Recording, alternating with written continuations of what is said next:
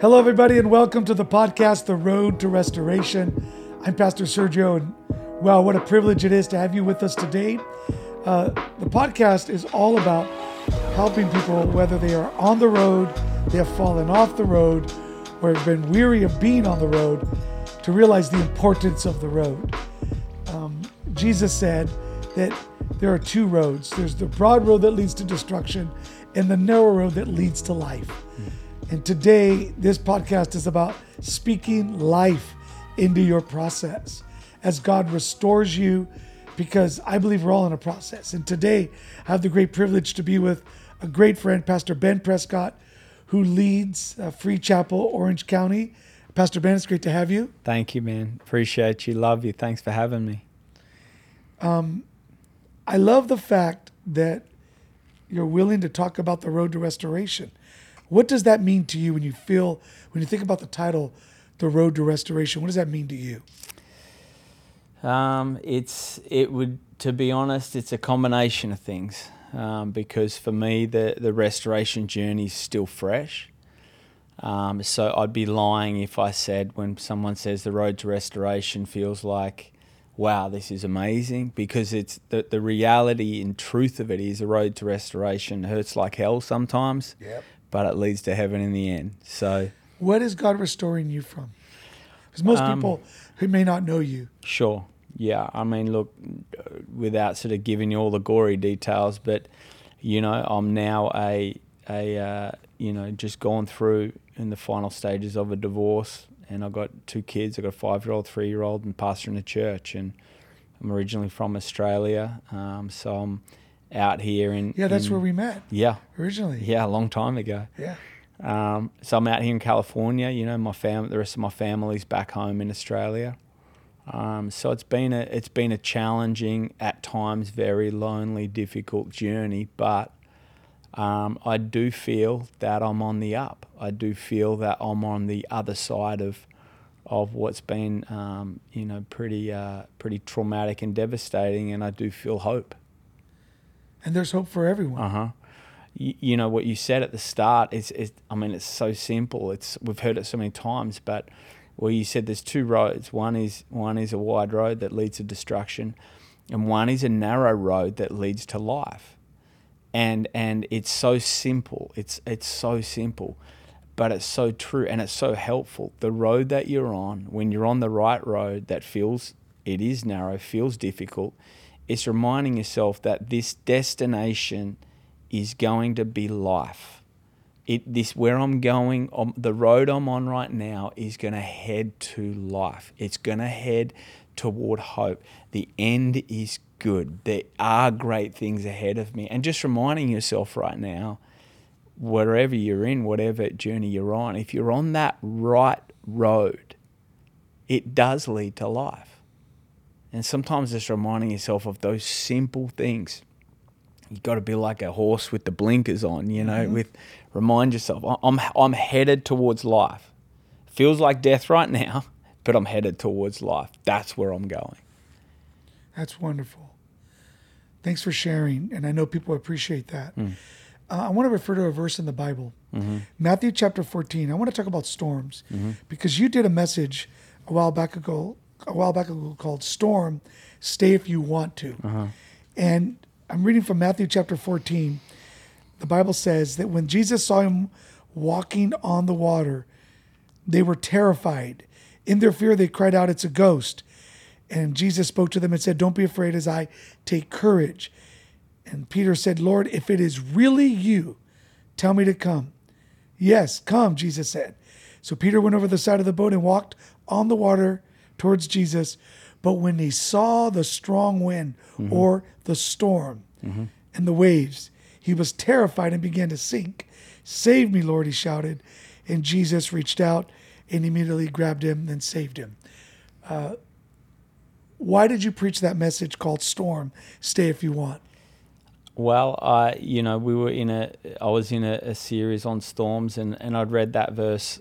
I was so familiar with that story, and I was going over it and over it, just meditating on the story, and whenever I look at it, in the Bible, I try to put myself in in the story. So I'm thinking of, Peter and what he's going through and the challenges that they're experiencing on the boat. They look out, they see Jesus, and they're scared. They think it's a ghost. So now they're scared of where they are, but now they're also scared of the solution, because the solution feels like it's Jesus, and this is scary.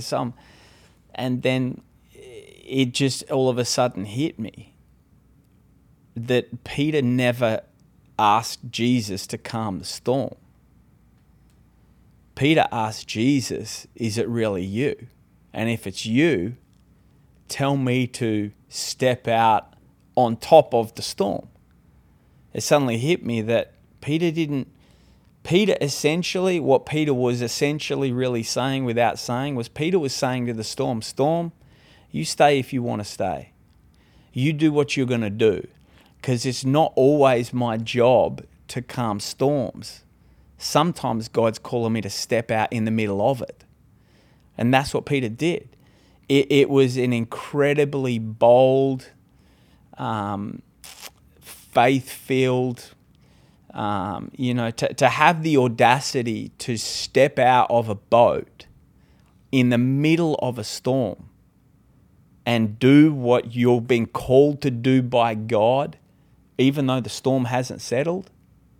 That to me is, that there's a faith in that. So it was that's the title for me was, that's where it came from. Storm, stay if you want.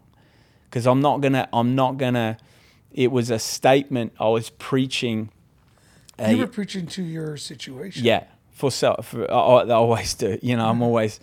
I'm preaching when I'm walking through, and for me it was a declaration it was a statement to the enemy. It was a statement to hell. You do what you're going to do, and I'll do what I'm going to do, and let's see who comes out on top, because I know that he that's in me is greater than whatever's in this storm.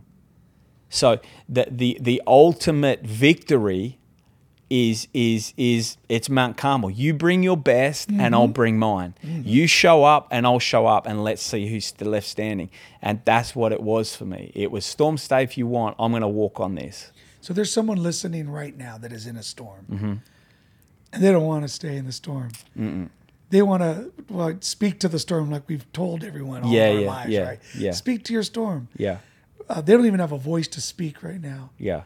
And they're in a storm. What would you say to them about why they should stay in the storm?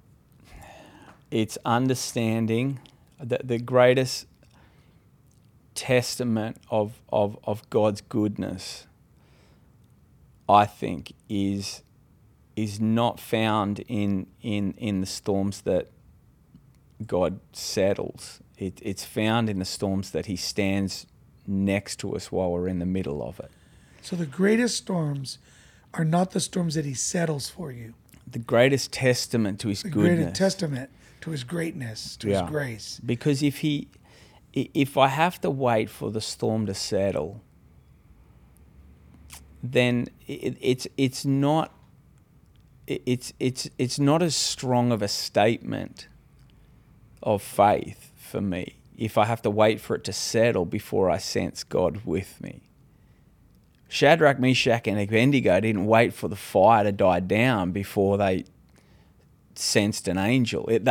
God showed up in the middle of the fire. That's the greatest declaration of God's victory over our challenge and over our storm is when the storm's given it everything he's got, and you're still standing.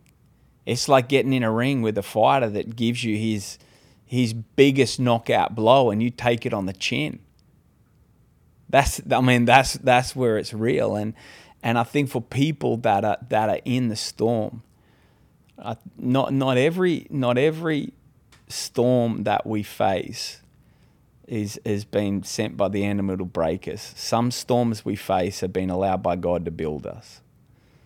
And if you're in a storm right now, it's the strength to surviving your storm, the strength to not allowing that storm to steal your purpose, to rob your peace, is to tap into God's presence, God's power, and God's peace while you are right in the middle of it. And how would someone do that? How did you do it? How did you find God's presence, God's power, and God's peace in the middle of your storm? I had to break it down to quite simply one step at a time, and I know that's cliched, but for me that's what it was. The steps of a righteous man or woman, they're ordered by the Lord. The steps, and whatever that step is. There were times for me, one step meant a day. There were times for me where one step literally meant a morning, where I had to say. There were times where I didn't know if I was going to be able to get up out of bed, and it was one step. It was one verse. If all you can do, if the only strength you can muster is to, in the morning, to get your phone, open the Bible app, and just read the verse of the day. If that's all you've got, God will take it. God will take it, and God will say, okay. Because when you do a little, He'll do a lot.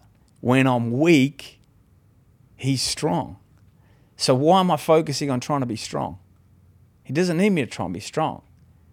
He needs me in my weakness to be obedient and just go one step at a time. And pick up your phone, look at that verse of the day.